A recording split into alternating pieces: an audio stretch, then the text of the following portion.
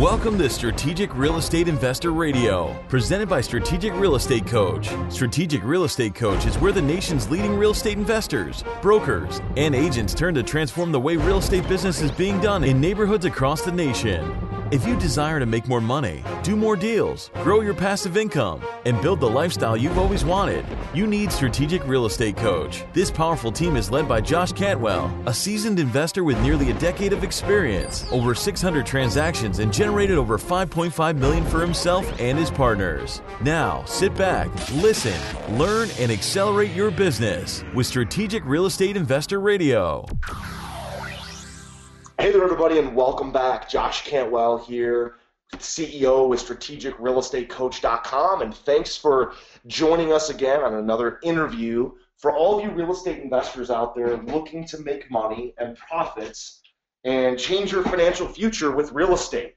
I am here today with my co-host, Kyle Garifo. What's up, Kyle? How are you today? What's up, Josh? I'm doing well, thanks. How are you? Awesome.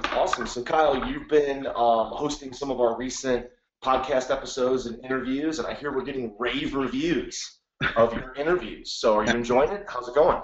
Yeah, it's been going great. I mean, we've answered a lot of questions that the students have sent in, which I encourage them to continue to do. That's how we can, touch base with everybody that's out there, and they're asking some great questions. And had a great interview with one of our Shrek Mastermind students, Mr. DK Kim. He's always a pleasure to talk to. Sounds like he's got some hidden tricks to reveal to us at the Flip and Fun Summit as well, too. So. Yeah. Yep, I was just talking to DK. We're going to have him on one of our coaching classes to do this HUD hacks presentation, and then he's going to jump up on stage in a couple of weeks at the Flip and Fun Summit and kind of teach that to all of our members. And so if you're listening to this and you haven't yet secured a ticket for the Flip and Fun Summit with obviously me and our Strategic Real Estate Coach faculty, as well as our keynote speakers, Donald Trump Jr., Daniel Wiafi, and Joe Carney, my securities attorney, my question is, what are you waiting for? It's going to be the coolest and most exciting real estate event of the year. It's going to be in Las Vegas at the Aria Hotel. So visit flipandfun.com to secure your ticket. And so today, Kyle, we were kind of brainstorming just, over the last 24 hours, sending some text messages back and forth about big mistakes that investors make that kill real estate profits. And between you and I, we came up with really 10 kind of big mistakes that kill real estate profits, especially when you're doing, big deals, when you're doing properties where you buy in, you have to get financing in order to repair them, reposition them, and sell them. And so let's talk about these. Let's go through these 10 so that all of our members and listeners can really get a feel for some of the challenges that you and I go through on a daily, weekly, monthly basis, and some of the things we have to avoid to make sure that we make good deals, right? And I think you and I have probably made each one of these mistakes in the past. Oh, yeah. Maybe more than a few times. Each one of these. Not twice, right. Yeah, I'd say more than a few times on each one of these 10 mistakes. Yeah. And that's why it's kind of fun to talk about, because you look back at the good, the bad, and the ugly. And I'm sure we can probably talk about the ugly on each one of these. But, of course, when you hit a home run and you get all these right, is when you walk away from a deal and make a big profit check as well. So, yeah. So Cal, let's jump in. So, one of the things that I think is probably one of the biggest mistakes, especially when you're taking title to a property, buying it, fixing it, repositioning it, and then it's going to sell it for a big profit, is just bad planning. Right? If you make an offer today and you get your offer secured and you put down your earnest money deposit, you're probably going to have, let's say 2 to 4 weeks until you actually close on the property. You and I both know, if you're buying a bank-owned house or a HUD home, they basically give you 45 days to close. But bank-owned properties, they always say, hey, we want you to close next week, and then they're never ready to close next week, right? They don't have the title, they don't have the deed, they don't have the title work done. So it's always 2 to 4 weeks. So what that does, right, is it buys us 2 to 4 weeks to get all of our planning in place, basically to order the dumpsters and schedule those for delivery, to get our contractor in place and make sure that starting on day one, they're ready to start demoing the property and basically getting to work and bringing a crew that's going to kind of swarm the property. But really comes down to, over that 2 to 4 week period, is planning, right? Budgets, schedules, scope of work, permits. So Kyle, why don't you just talk about that? What are some mistakes that people can make in that 2 to 4 week window, and by just planning better, preparing better, and not locking things down, that they step onto day one of a job site and things kind of get off on the right foot? Yeah, I think people make the mistake that thinking day one is when you acquire the property and you close. That's not day one. Day one is when you get the property under contract. That's when day one truly starts. I think I see that a lot with newbie investors as well, too. They get so excited. I've got something under contract. You know, they're calling family and friends, which is great, but they don't start hiring a contractor till the day they close on the property. Then the contractor comes in, they interview 3 or 4 contractors, go through a scope of work, maybe start looking at permits. You're 3 weeks into the project before you've even, lifted a hammer. And you've lost 3 weeks of time right there, which, as we know in this business, time is money. So, as we always talk about at our live events, day one is the day you are under contract and are ready to go. That's when you bring your contractors in. You develop that scope of work from the very beginning. You know on day one who's going to be in there. You have a budget already set out. You have a timeline. I'm very big on having my contractor have a timeline saying week 1 is going to be demo, and this, and week 2 is going to be, all the mechanicals are going in. Week 3 is this. That all needs to be spelled out and laid out before you take possession of that property. Day 1 should be like, when you take possession, that should be gangbusters, like you said. You should have 5 guys in there demoing it out. Demo should be done in like 1 to 2 days, depending how big the project is.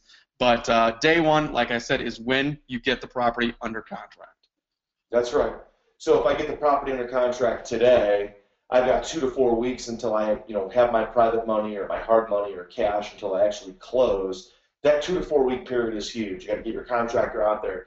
Maybe not just one time, but maybe 2 or 3 times to review things. Yeah. Making sure you're on the same page, which kind of leads me to the second mistake, which is under budgeting proper repairs, right? So if you're new at this, or you've only done a couple big projects, a lot of times people will be like, well, it needs 20 grand.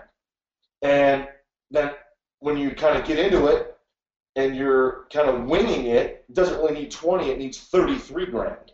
So the second big mistake, right, is under budgeting proper repairs. Yep. And making sure your contractor is on the same page as you are right from the get-go. So how can they solve for that, Kyle, and just making sure that, the proper repairs are being planned for and the product that they're putting on the market is the right product for that development or that city or for that price point? Yeah, well, exactly. I mean, the first thing is getting a contractor that you work with consistently. I know that's difficult in the beginning, but getting somebody that knows what kind of product you're going to produce. What are you trying to do? There are some people who cut corners, and contractors will go along with that, and they'll try to hide mold with paint and things like that. And that's not how I do business. That's not how you do business. But your contractor needs to understand, what are you trying to do? What are you trying to produce? Because when you have a consistent contractor, you start understanding what that budget's going to be before you even bring your contractor in. I know, looking at a property, and I know you do as well too, it's going to take us, 2 minutes to basically look around and say this is a $50,000 job, or this is a $35,000 job, or this is an $80,000 job. I don't deviate too far from those numbers on any set project. I don't have anything that's 150 usually. I don't have anything that's 20,000 usually. I pretty much know, and I know you do as well too, what it's going to cost as soon as we get in there. So I think the other thing with that, Josh, is important to, particularly in the beginning, is have your contractor spell out exactly what is going into that house. Don't just say tile is going to go in the bathroom. What does that mean? Tile can cost anywhere from 86 cents a foot to $5 a foot. What does that mean? If you were planning on putting $5 tile in there and he was putting 86-cent tile in there, there's a huge difference there that's not going to produce the product that you want. So that's pretty important as well. Yeah, and the other thing I think that's really important when you're talking about putting in the proper repairs is the finishes that are going in. So you need to be aware of what other properties that are in that development or in that city or in that part of town or at that price point, what are the finishes that are expected? Right. If you're asking $300,000 for a property, what are all the other houses in the neighborhood? What kind of finishes do they have? Do they have granite? Do they have marble? Do they have certain types of backsplash and cabinets? Do they have certain types of crown molding or chair rail or trim? Do they have certain types of doors and windows? The finishing stuff, you can't say this house is worth 300 because they're all worth 300. Yep. Some houses in the neighborhood are going to be worth 370. Some houses in the neighborhood could be worth 280, and the difference is going to be typically things like square footage and finishes. Those are going to be the biggest things, really, that determine value of the 370 property versus the 280 property. And again, that's really part of under budgeting and thinking like, hey, this house down the street is going to sell for 400,000. Yours is going to sell for 400. But you under budget your repairs because you put in a bunch of, let's say, middle grade finishes, versus the other property that's selling for 400 is having all high end finishes, really nice granite, maybe some marble, maybe some hand scraped, hardwood floors. Those types of things are a big deal to make sure your property stacks up against the others. Yeah, and when you're doing your comps, don't just look at the number, what it sold for. Look at the pictures. What does it look like? Why did it sell for $400,000? I just bought a house at the end of the year. It's a 3,800 square foot house. Just like you said, it was a bank owned. I literally had to buy it in under a week because I was a cash deal. I beat out two other finance buyers. My offer was $35,000 cheaper than theirs. I beat out there because I was paying cash. I closed on December 30th. The thing with this house is that it's truly a carpet and paint job. And a bathroom that leaked as well too. So when I go to sell it, I'm going to sell it for $400,000. That's literally what my selling price is going to be. But there's a lot of houses, like you said, selling for $400,000. I need to do something that's going to separate that house from everything else that's on the market. You got to have that wow feature, that sizzle feature that makes my house stand out. So when they go look at the 6 houses for sale in the neighborhood, they remember my house. I'm doing a kick-ass shelving unit in my mudroom, kind of like you see on Pottery Barn. I'm doing that in there. I'm doing wainscoting, throughout the first floor. I'm doing picture frame things on the family room walls. These are the things that are going to stand out. So knowing what your competition is and beating your competition by going one step above them, it doesn't have to cost a lot of money, but you have to do something that they're going to remember your property. Yeah, absolutely. Which brings us to number 4. Number 3, I'm sorry. The number three mistake is add-ins or add-ons. And what I mean is, after you've put together your schedule, your scope of work, your budget, and you own the property, you started demo, maybe you already have your mechanicals in, your electrical, your plumbing, your HVAC, stuff like that is already finished, and you're starting to then now look at walls, right, is add-ons, right? So if you're going to move walls, that has to be part of your upfront budget, especially if you're going to have mechanicals that have to be moved as walls move, like plumbing and electrical. Or if you say, well, we want to add another bathroom here, and you're already, 2, 3, 4 weeks into the property, and you think all of a sudden, well, maybe if we move this wall and add this bathroom, it'll add value to the home. Well, that's great, but hey, man, should have thought of that before you took title to it. And I've been involved in deals where all of a sudden my brother and I will think, you know what, we should have thought of this before, but let's move this wall, let's break out, maybe make the master bedroom bigger, or open up the kitchen, maybe add a bathroom in the basement, and all of a sudden now we're $5,000, $10,000 over budget. And that's definitely a mistake that we've made in the past. And sometimes you can't always see that before you buy it, but you should. You and your contractor should be able to walk through and say, hey, if we're going to do anything big, like moving walls or adding rooms or adding bathrooms or doing an addition, that's all got to be part of the budget at the beginning. Because if your budget is, let's say, $50,000 when you start, and now you're doing add-ons or moving walls or adding bathrooms, now you're all of a sudden you're at $57,000, $60,000, and that's going to kill your profits. Yeah, and that's why, like you said in the beginning, it's so important to do that initial walkthrough, if not once, twice, 3 times with your contractor. Bring somebody else on as well, too. If you've got an architect, I have an architect that I can bring on for free. He comes out and looks at get somebody else's opinion to say, hey, if we do this, get another perspective so you can make that decision before you take possession of the property, because people don't realize that putting in a bathroom is not just, oh, that's simple. It costs me $1,000 a fixture anytime I want to add something in. That's, if I want to put a sink, that's $1,000 because that's plumbing. Want to put a toilet over here? That's $1,000. Plumbers and electricians will kill your budget. Yeah, absolutely. So number 4, missing the after repair value. And this is a big one. When you go into a neighborhood and you think, okay, everything in this neighborhood sells for about $500,000. Well, that's probably not the case. You probably have properties in that development that are selling for 450, 500, maybe 550, 600. You're going to have a range, right? In one of the developments I used to live in, there were properties from the high 200s to the low 700s, all technically within the same development, just depending on which street you lived on. So you're talking about almost a $400,000 difference in different property values. And some of the square footages were not all that different. You have some houses that were 3,500 square feet that would sell for 350, and some houses that were 3,800 square feet that would sell for 600, right? So you can't use the same comps. There's got to be something about that property that makes it the value different. Things like the lot. Is the property on a cul-de-sac? Does it have neighbors in the backyard, or is it a wooded backyard? How big is the lot? Is it a half-acre lot? Is it an acre lot? Or is it just a postage stamp lot?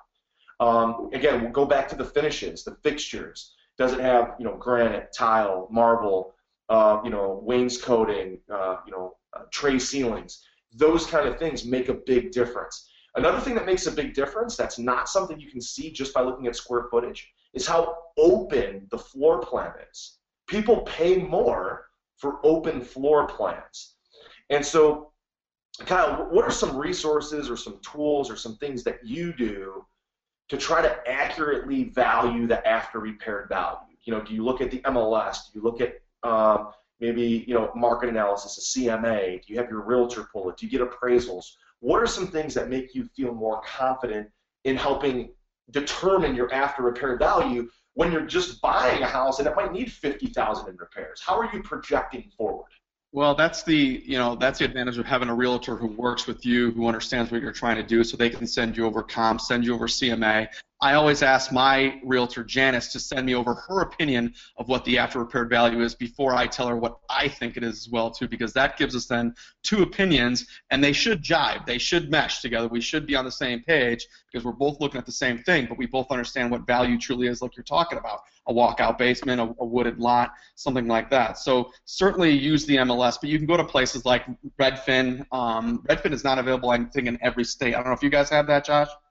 We do. Yeah, Redfin. We have that around, for sure. For a while, it was not available everywhere. Now it is, I think, but it was not. I've used Redfin since it started. But Zillow, places like that, those are great to kind of go and check close comps, but certainly the MLS is going to be your biggest one. One that I just used, particularly on this property that I just bought December 30th, was I have an appraiser that I called, and I said, hey, I'm not looking for you to do a full-blown appraiser. Can you just take a look at comps? What would you appraise this thing out? Because that was one thing that I struggled with on this property is the ARV, because things sell from 360, on up to 450 in here, and I was trying to get a pretty accurate value, and he said, Kyle, I'd appraise this thing at like 410 all day long. So that's what I needed to hear because I bought it for 305, and I'm only putting in like 22 grand into this thing, and that's it. So, these are the people, this is part of your team that you need to develop, that good realtor, have an appraiser you can just call and say, hey, Bob, can you give me this opinion of that? These are the people that you have to really get value. Yeah, some other tools that you guys could consider, like Kyle mentioned, Redfin. Another one is Red Bell. I have not used Red Bell, but one of our members, a guy named Jeff Love out of Atlanta, swears by Red Bell. He says it's basically RealQuest on steroids. He loves it. Another one is that Jeff had recommended. Again, I have not used it, but speaks very, very highly of it. Is a program called Realtors Property Resource, RPR. The website is narrpr.com. And again, it gives tons of comps, tons of updates on properties. It's a resource that's tied into the National Association of Realtors. That's another resource that you can use. We have a national database of appraisers that we work with because at Freeland Lending we obviously make loans to our members and partner with our students. And so we have a national appraiser network. We can order an appraisal for anywhere between $300 to $500 depending on the property and the location. So if you're unsure of what the after repair value is, we order appraisals every day. literally every day through our lending company. And these appraisers will tell us the current value based on its current condition and the after repaired value based on the scope of work that's going to be done.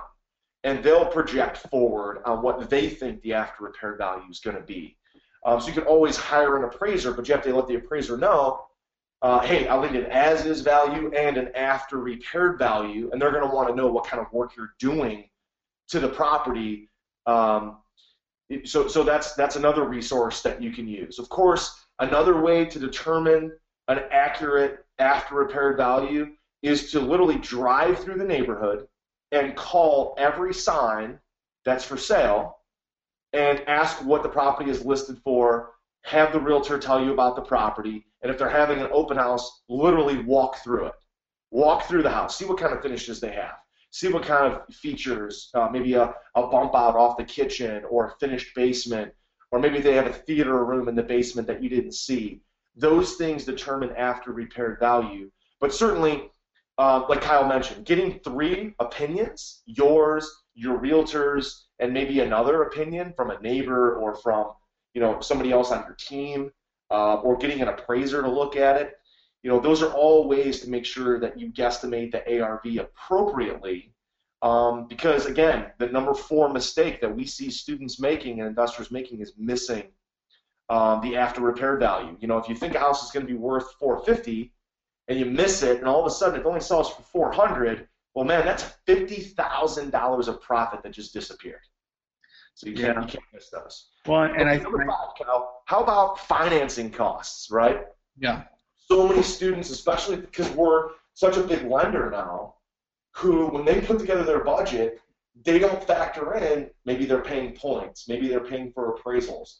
What are the interest costs that they're going to have? And they look at, okay, I can buy a house for $100, I can put $20 into it, I can sell it for $180. That's $60,000 of profit. Well, not really, because when you factor in your closing costs, your financing costs, it eats into that $60,000. So, Kyle, what are you looking for when you do a flip? How do you kind of budget and think through your financing and holding costs? Yeah, you kind of have to work backwards. I mean, for me, obviously my interest paid to my investors is going to be my biggest expense. I'm going to pay 12% annually to my investors, which I know you do as well too. So I'm going to usually underwrite for 6 months because most of my deals are going to be between 3 and 6 months. If I know that construction is going to take a little bit longer, it's a full gut, it's a $85,000 job, then it might take a little bit longer. I might underwrite for 8 months, something like that. But typically I'm going to at least subtract 6 months of interest. And that's also acquisition price plus the cost of repairs. That all has to be added in there if you're borrowing all the money. If you're paying points to Freeland, whoever it may be, take that all into consideration as well too. If anything, over budget for that. Over budget. I always add a fudge factor as well too of $5,000 just because you're going to have other expenses, which I think we'll talk about as well too. But there's always something else that's going to come up. There's always an issue that's going to pop up on my house that I just had yesterday. My furnace just went out on the circuit board blew. That was not part of it. It cost me another like $400 to get a circuit board.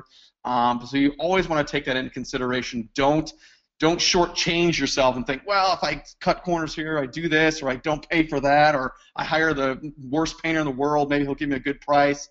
That's not how you want to do business because then you always end up short on that end. So. Yeah.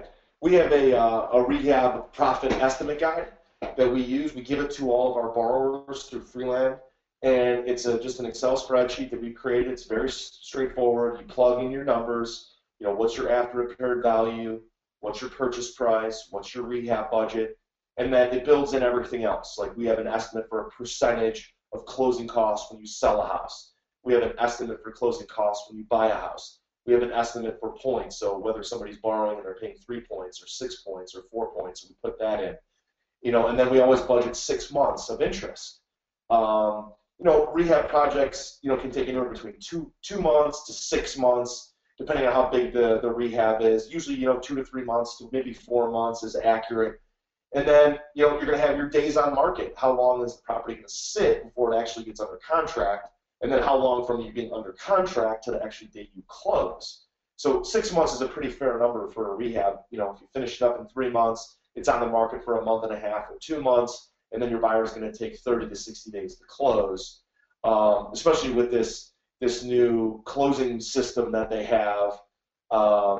It's, we're estimating now closings that used to be 45 days are now taking 51 days or 53 days for a buyer to actually get to the closing table and actually sign the papers and us to get paid. So minimum, I would think, of 6 months of interest. And just to be on the safe side, maybe even budget 8 months worth of interest, just to make sure that you're kind of overestimating. And then if the property comes in quicker and you sell it faster, then great. You've made extra profit and you're good to go. But that's big, making sure that you understand all the financing costs in advance. Typically, again, like we say, if you're buying a property for purchase and rehab at up to 65% of the after repaired value, you're going to be golden all day.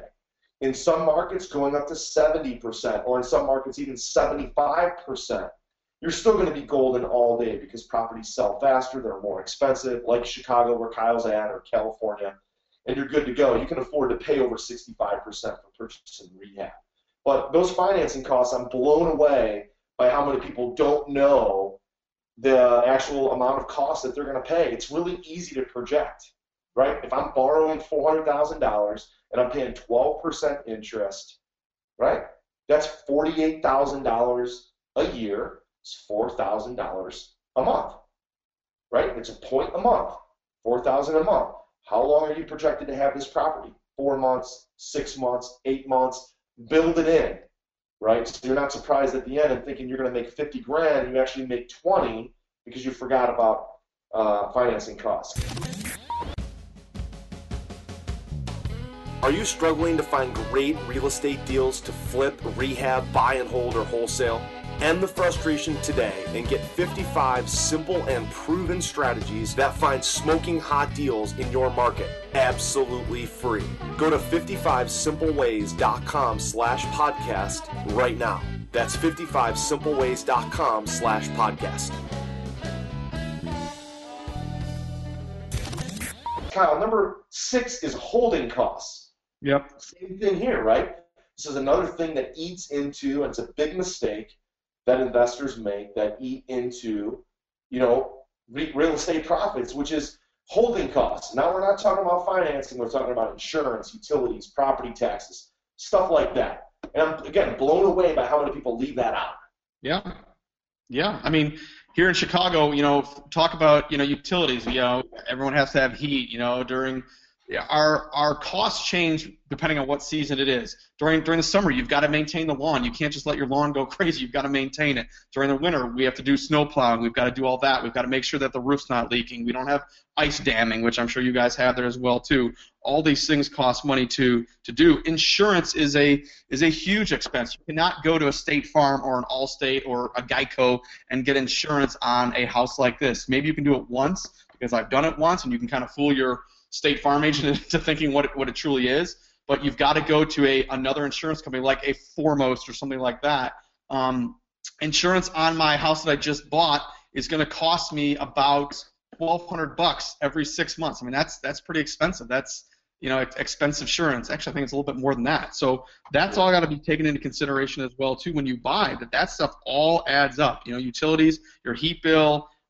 These things are, particularly in the wintertime, man, heat's expensive, and you've got to keep your house obviously heated. But property taxes, now do you pay your property taxes, Josh, as a property's going along, or no? Oh, no, we usually don't. So in Ohio, property taxes are paid 6 months in arrears. So for example, first half of 2015, those taxes are now due in January of 2016. Right. So it's 6 months accumulates, and then the payment is due 6 months after that.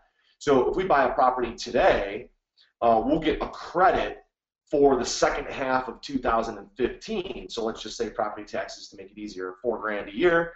We're going to get a $2,000 credit for the second half of 2015.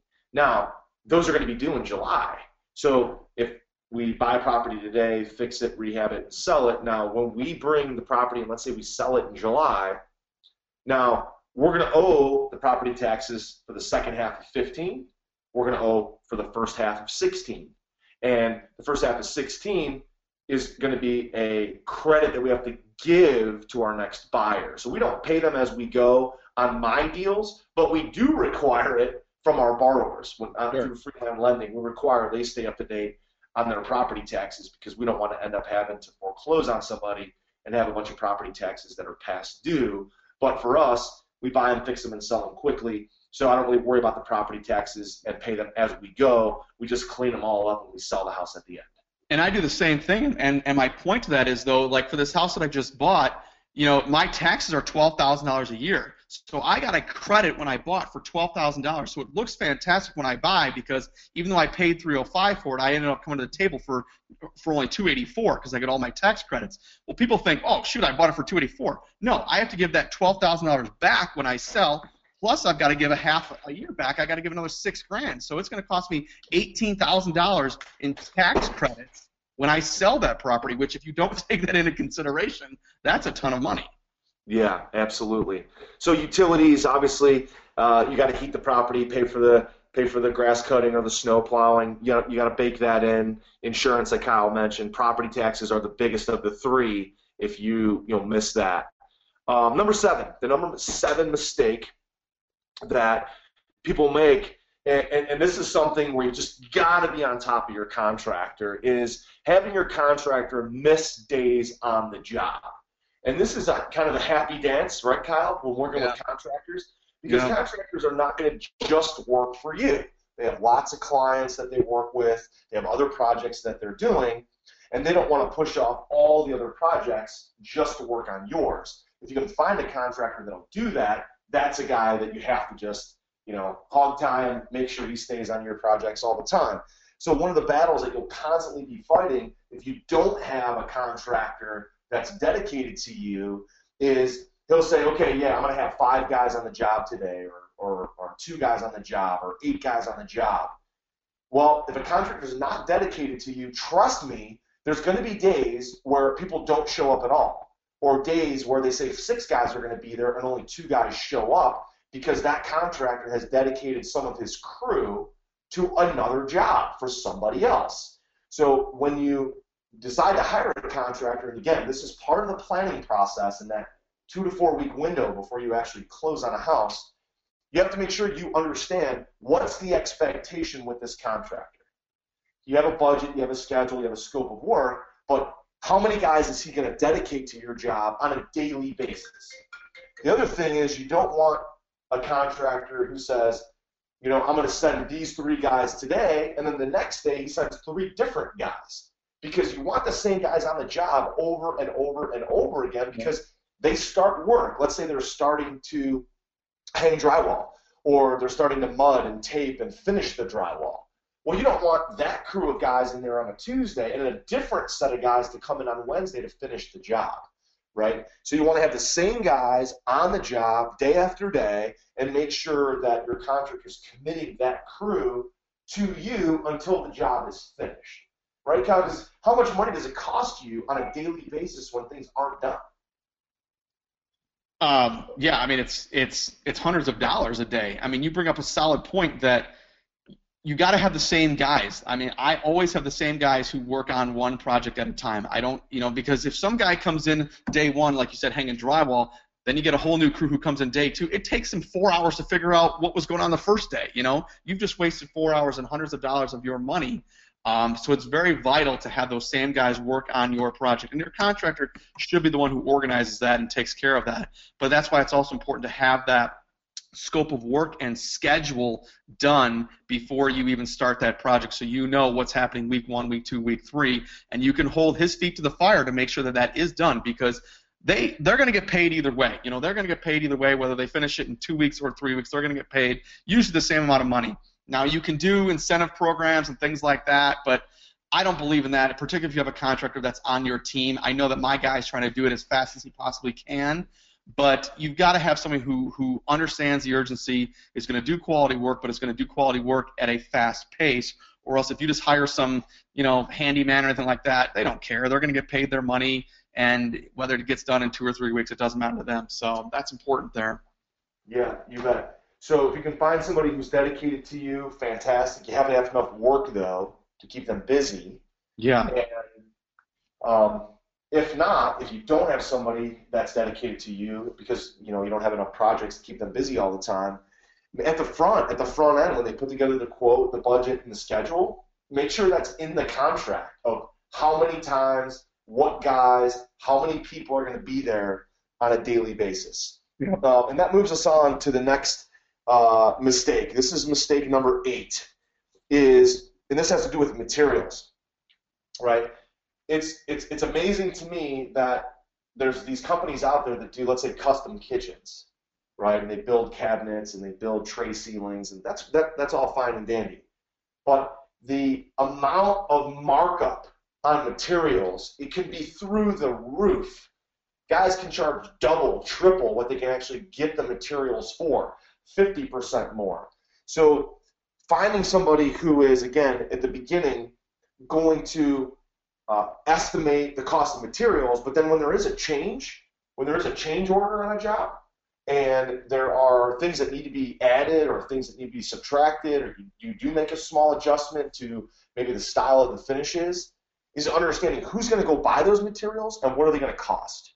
Because if you just leave it up to your contractor, you're almost giving them a blank check to just mark up the materials at whatever cost they want, and they're going to keep the difference, right? So making sure, if at all possible, you are buying the materials or at least sourcing the materials and know the price of the materials and not just leaving it up to your contractor, because the markup on those materials can be very, very expensive. Yep. Now, Kyle, I know when you work with Anthony, I think from the conversations you and I have had, he's basically getting the materials at cost, and then he's marking up like labor, or he's marking up the job by a certain percentage to cover, making sure he's getting paid. Yeah, so exactly. How do you guys handle making sure the materials, the cost of that is not getting marked up substantially? Yeah, I mean, I don't get charged anything for the materials other than at cost. I mean, he buys it at cost.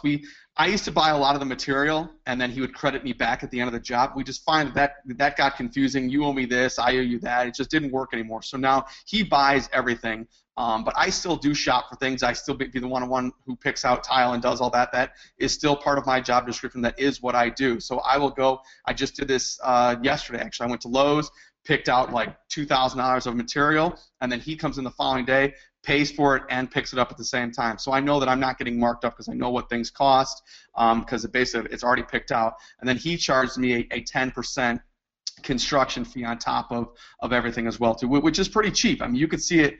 15 is pretty standard. You could see 20. You could see 25%. That's what a contractor makes. People forget that a contractor not only is going to pay for material, but then they have to make money as well too. That this is their job. They have to pay their crew. They've got to pay their guys. They've got to pay insurance. They've got to pay this, and they still have to make a profit on top of that. So 10% for me is pretty cheap, but that's because I've been working it with him for 3 years. But that can be negotiated too with a contractor. Somebody says, "Oh, my fee's 20%." Well, how about 15? How about 12? You can certainly negotiate that with a contractor. If they're not willing to, maybe it's time to find a new contractor. But that's typically how I handle buying materials with Anthony, certainly. So. Yeah, and one thing to add to that, so this is part of mistake number 8, but also could certainly be, part of mistake number 7, which is, days missed on a job site, which is if you don't have the money to pay your contractor on time, guess what? He's going to walk off the job. So another mistake, which you could, just to kind of stick with our 10 here, you can kind of bake this into number 8 or number 7, is make sure that you have all your financing up front. I've definitely had calls with students, and I've heard from students through our customer support department and through our coaching calls, hey, I need more money to finish this project. I only had the money for the purchase and, $20,000 out of the $40,000 I need for rehab. Now I'm out of money, and I've got to go find the other $20,000. Oh, my God, what a huge mistake, because now your contractor's walked off the job. He's probably pissed off. You probably owe him money. He's not going to come back. Now you got to go find another contractor, come in and do, clean up half the stuff that guy, the first guy, did. And sure enough, the second contractor doesn't look any of the work that the first contractor did, so they want to redo a bunch of stuff, right? So don't make the mistake of shorting your own budget. Don't make the mistake of shorting your contractors and not paying them on time. If they need to be paid every Friday, pay them every Friday, right? I mean, money is, people say, oh, money's not important. Well, it only pays for food, for shelter, for clothing. So I would venture to guess that it is important, right? And you can't short people and miss, payment schedules and mispaying contractors, mispaying their guys, and expect to have work done. If you want to make a contractor happy, pay them on time, pay them on budget, and buy them some extra beer and pizza. Yeah. Yeah. You know what I mean? It doesn't take much, but if you screw a guy over or don't pay on time or they're waiting for money or they're waiting for checks or waiting for materials, guess what? They got guys who are sitting there twiddling their thumbs, and those guys are being paid for being on the job. They're probably paid hourly. So the last thing your contractor wants to do is have guys sitting around doing nothing and charging you. But if you're not prepared, you're shooting yourself in the foot. Yeah, just pay your contractor on time, whatever the schedule is, whatever, you do it in 3 draws, whatever maybe. Just have the money for them. They are ever appreciative. They work harder for you, knowing that they're going to get paid on time. Trust me, I mean, contractors who have guys who don't pay them on time. They hate those guys. They don't want to do business with them. They still have to finish the job, which is even worse. They still have to finish the job. They want to get paid their money. But if they can't get their money, what motivates them to even finish the job to begin with? Right. So pay your guys on time. Yeah, guys. So mistake number 9, which is properties don't sell quick enough. And what I mean is you have the property that's on the market, and let's assume that you've done a great job with your project. You put a good property on the market. You have a good product that you've put on the market. It should sell itself, and it should sell quickly. But one of the mistakes is when properties don't sell fast enough. Days on market can kill a project, just sitting and waiting and waiting and waiting for it to sell. So there's a couple different issues here that we want to address. Number 1 is make sure that when you go to sell your house, I'm a firm believer in aligning myself with elite, high-level, A-player performers. And so I want a real estate agent. I don't want, a newbie. Sorry to all the newbies. I don't want to hire you. I don't want a kind of middle-of-the-road realtor who's been in the business for 10 years and does, 6 or 8 or 10 transactions a year. I don't want you either. I want the elite realtor who's been around for a while, that has an incredible marketing plan, that is you're gonna find them in the local, newspapers, periodicals, the local, like say, the local Post. You're gonna find ads on TV. You're gonna see them, like the one guy I see when I go to the grocery store. He's got an ad inside of every shopping cart. You want an agent who has an IDX website. IDX website stands for Internet Data Exchange. That's a website that pipes the entire MLS into their website. So buyers are constantly going to their site looking for properties and opting in. You want a realtor that has a buyer's list, that's constantly working with buyers, that can double end your transaction. They can list it and they can bring in a buyer as well. You want an agent that's constantly spending thousands of dollars a month on marketing. Okay, you want them, to have a buyer's agent that's a dedicated buyer's agent. You want an agent that's constantly listing 6, 8, 10, 12 properties. You want an agent that has a full marketing plan. So when somebody comes to your house and says, okay, I'm thinking about hiring you to sell my property, show me your marketing plan. Bring me your binder, bring me your 3-ring binder, and show me your 50-point marketing plan or your 80-point marketing plan or your 63-point marketing plan. What is it? What are you going to do differently? You see, agents, I'm sorry for all you agents that are listening to this, you are a commodity. There's millions of you. And the average real estate agent only sells 1.6 houses a year. That's it. Your average real estate agent sells less than 2 homes a year. So why would I work with you if you're a part-time realtor who also has a part-time job, let's say, delivering the pizzas or working at the local bank, or why would I hire you versus another realtor who's full-time, all the time, spending thousands of dollars a month in marketing, that has a buyer's agent, that runs property launches? Why would I hire you when I got to pay you and the other agent the same exact commission? Okay? So if you're a real estate investor, one of the biggest mistakes you can make is working, in my opinion, working with that middle-of-the-road realtor. You want properties that sell fast. You want to deploy an unbelievable marketing campaign. You want to hire the right agent that's going to sell your houses, that's going to bust their ass. You want somebody who's full-time. There's tons and tons of realtors out there, right, that are part-time, that do this as a side job. Well, look, if I'm going to be successful as a real estate investor, I want the absolute best real estate agent who's going to dominate, right? And real estate agents, Kyle, what is it? You probably think it's not the 80-20 principle. You guys have probably all heard of the 80-20 principle, right? 20% of the business is done by 80% of the people. 20% of my activities generate 80% of my income. In the real estate agent community, it's probably 95-5. It's probably 5% of the agents that make 95% of the money. Yeah. Yeah. And that's who you want to hire. You want to go find those people who are in that 5 or 10%. So don't be afraid to ask an agent, how many transactions did you close last year? If it's not at least 25 or 30 or 35, don't hire them. Okay? Don't hire them. Because marketing makes the difference. It definitely makes a big difference. You see, when you sell a house, it only comes down to a couple things. It comes down to the property itself. Is the property in great condition? Is it a great product? Is it clean? That's number one. Number two is the property priced appropriately? If you can have a great product that's priced at or below the market, it's going to sell. That's number two. And number three is marketing. Yep. It's marketing. It doesn't matter if you own a tire shop, if you own a gas station, if you have a hair salon, if you're a real estate investor. You have to have people walking through the front door wanting to buy your product. Okay? So that's mistake number 9, is hiring the wrong agent who's not going to be a super active marketer, somebody who's not going to spend big money. Right? And finally, Kyle, number 10, which is when buyers flake out, right? When buyers flake out and you've done a great job and you have done an incredible job with your renovation, you put it on the market, it sold quickly, and a buyer flakes out, right? Doesn't that just suck? No, it has never happened to me. Yeah, right. Never happened to me either, except the 45,000 times. Right. So how do we solve for that? How do we make sure that our buyers can get financing?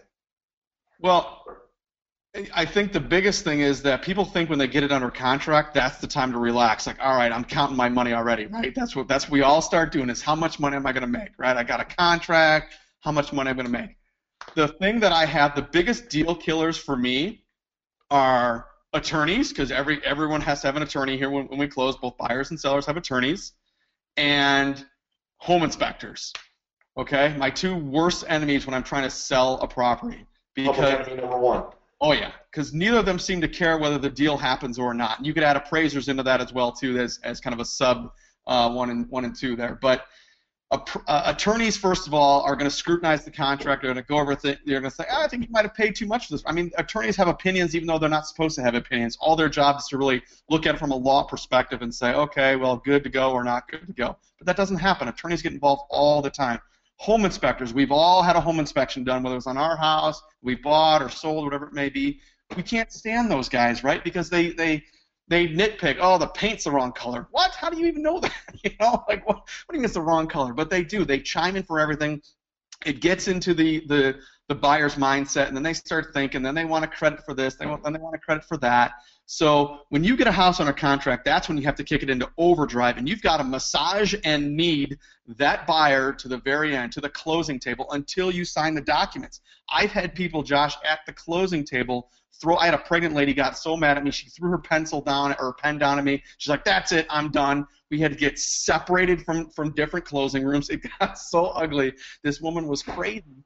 And her attorney actually came into the room and apologized to me because she's like, this lady's crazy. I'm sorry about that. But she could have not closed on that day, and I've had that happen where somebody didn't close on the day we were supposed to close. You've got to get somebody, make sure that they're pre-qualified. You can even go as far as having a preferred lender. You can say, hey, I've got a preferred lender. I'd like you to get pre-qualified with them. I don't care if you don't use them, but I want you to get at least pre-qualified with them. You can do that. I've done that before on smaller deals just to make sure that they're all qualified to buy my house. I just got an offer on one of my houses. The guy was not even pre-qualified. Hadn't even talked to a bank yet. Right. So what are you doing? It's a waste of time. It's a waste of our time. It's a waste of my realtor's time. But this is when you have to get into overdrive. It's not the time to sit back on the couch and relax when you get that contract and start counting your money. You count your money when you get the check. That's when you start counting your money. That's right. Yeah. So some other tips there. Make sure, again, I love Kyle's idea about making sure that your buyers are not just have a pre-approval letter, but they're actually pre-qualified. There's a difference. The difference is that when somebody's pre-qualified, they actually go sit down with the mortgage broker. They not only fill out the 1003, the loan application, but they actually give their tax returns, their bank statements, their pay stubs, their latest W-2, they verify income, they give all that stuff, they pull credit. They do that during the pre-approval process. So really all the mortgage broker needs to be able to approve the loan is literally to insert the address and the purchase price and the loan amount, because the person's already gone through a substantial amount of the underwriting process. That's the best borrower. That's the best buyer that you can get. Yeah. So, one of the mistakes that we see is we just had an offer on a house, and the guy says, well, yeah, they made an offer, full price offer, great. This just happened last week. Full price offer, it was the property we have on Amstel Avenue, and the guy says, yeah, full price offer, great. And, oh, by the way, I have to sell my house, and oh, by the way, my house is not even on the market. Like, dude, come on. Like, that realtor shouldn't even be showing houses to that buyer. Right. Right? So, again, big mistake that somebody can make is working with buyers that are not really pre-qualified, that buyers flake out, and they haven't really submitted their tax returns, their financial information. That's what good mortgage brokers will do for you. If you send pre-approved buyers or buyers who are interested to a mortgage company, a good mortgage company, like we work with Nations Lending, we work with First Federal Lakewood, we work with Cross Country Mortgage. These guys are professionals. They know that a buyer's really not pre-approved just because they had a conversation over the phone. The buyer's not really pre-approved just because they pulled their credit. They want to pre-qualify buyers with a conversation, a face-to-face meeting, pulling credit, and getting tax returns, bank statements, and pay stubs. Then they can do a full pre-qualified letter. Not just a pre-approval letter, but a pre-qualified letter. That way you know when that buyer buys your house, there's an extremely high likelihood that that buyer is going to get to the closing table and close on time. Part of this also, this other mistake of not managing your buyers and buyers flaking out, is not communicating with the buyer's agent. It's amazing to me how many clients I have, students I have, and I used to make this mistake back in the day too, Kyle, where I would talk with the buyer's agent, get the property under contract, and then not really talk with that buyer's agent for sometimes days or weeks. It's amazing how many buyers and buyer's agents and mortgage brokers don't follow the contract. The contract says they have to get their inspection done within 7 days. They have to get their appraisal done within 7 days. They have to have a pre-qualified letter from their lender within 14 days.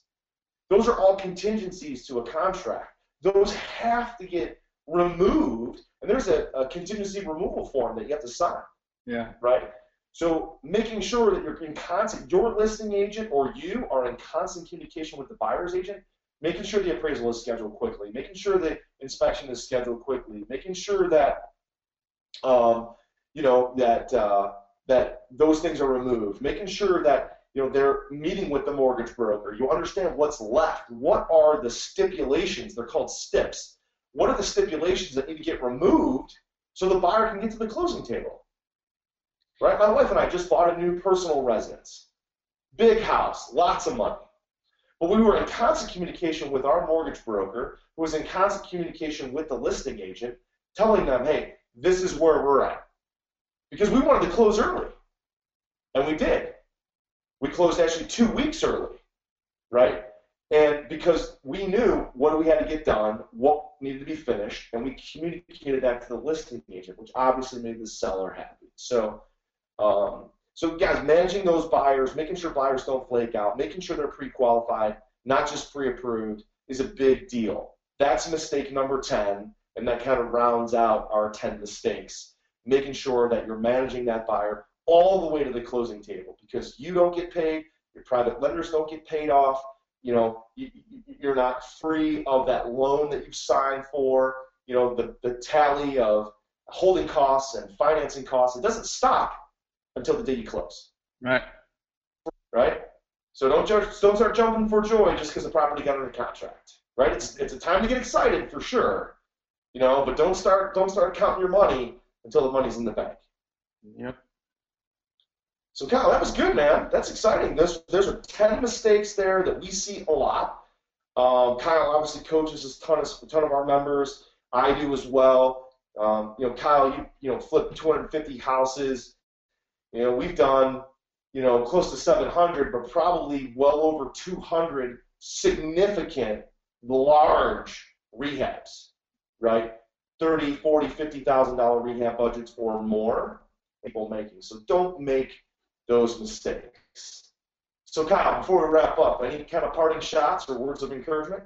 No, there's just, there's a lot of moving parts, obviously. I mean, these are 10, and there's probably 10 more mistakes that you could possibly make as well, too, that we've all made. I mean, I'm just looking at this list saying, shoot, I just made one of these like 2 weeks ago. I just got a call from one of the cities that I've got to go talk to a city official now that, so mistakes are going to happen. There's no doubt about it. I mean, even if you know this list and get it, tattooed on your forehead, you're still going to make a mistake in there. But the biggest thing is just don't make the mistakes that cost you money, I guess, is really what it comes down to. If it's choosing the wrong tile, all right, that's one thing, but don't make the mistakes that are going to cost you money, because there are a lot of moving parts. This business is not easy by any means, but when you do it right and you surround yourself with the right team, the end result when you get that check in your bank is pretty cool to see. So, absolutely. So, guys, a couple things. Housekeeping items before we wrap up. Number one is I will also be recording this very similar training in a YouTube video, and we'll put that video up on our website at strategicrealestatecoach.com. So to check out the video version of this conversation, go to strategicrealestatecoach.com, click on the education button in the top right-hand corner, and you'll see a featured post. We'll put that up here in the next few days, so check that out. Also, make sure if you're listening to this on iTunes, make sure you leave us a comment. Let us know how we're doing. Do you like the material that we're covering? If you like it, leave us a review, and also leave us a 5-star rating. If you think we just did okay, leave us a 3-star rating. If you think we suck, then leave us a 1-star rating, right? But just leave us a rating. Let us know how we're doing. So we appreciate that. And finally, of course, if you haven't downloaded our free material and information on our 55 simple and powerful methods that find great real estate investments, go visit us online at our website, strategicrealestatecoach.com, and download that free report now. We'll also send you out weekly tips and tricks and advice on how to be a rock-solid, profitable real estate investor. So, Kyle, thanks a lot for joining us again today. I look forward to some more of your releases in the future, for sure. Yeah. Thanks for having me on.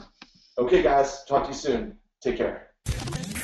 You were just listening to Josh Cantwell and Strategic Real Estate Investor Radio. Leave a comment on our iTunes channel and let us know what you want to learn next, who you would like Josh to interview, or if you just want to share some of your success stories in real estate, and maybe we'll talk about it in the next show. While you're there, give us a 5-star rating and make sure you subscribe so you can be the first to hear new episodes. Follow Josh Cantwell and Strategic Real Estate Coach on Facebook and Twitter, and definitely check out all of our awesome free training videos at youtube.com/SREC video.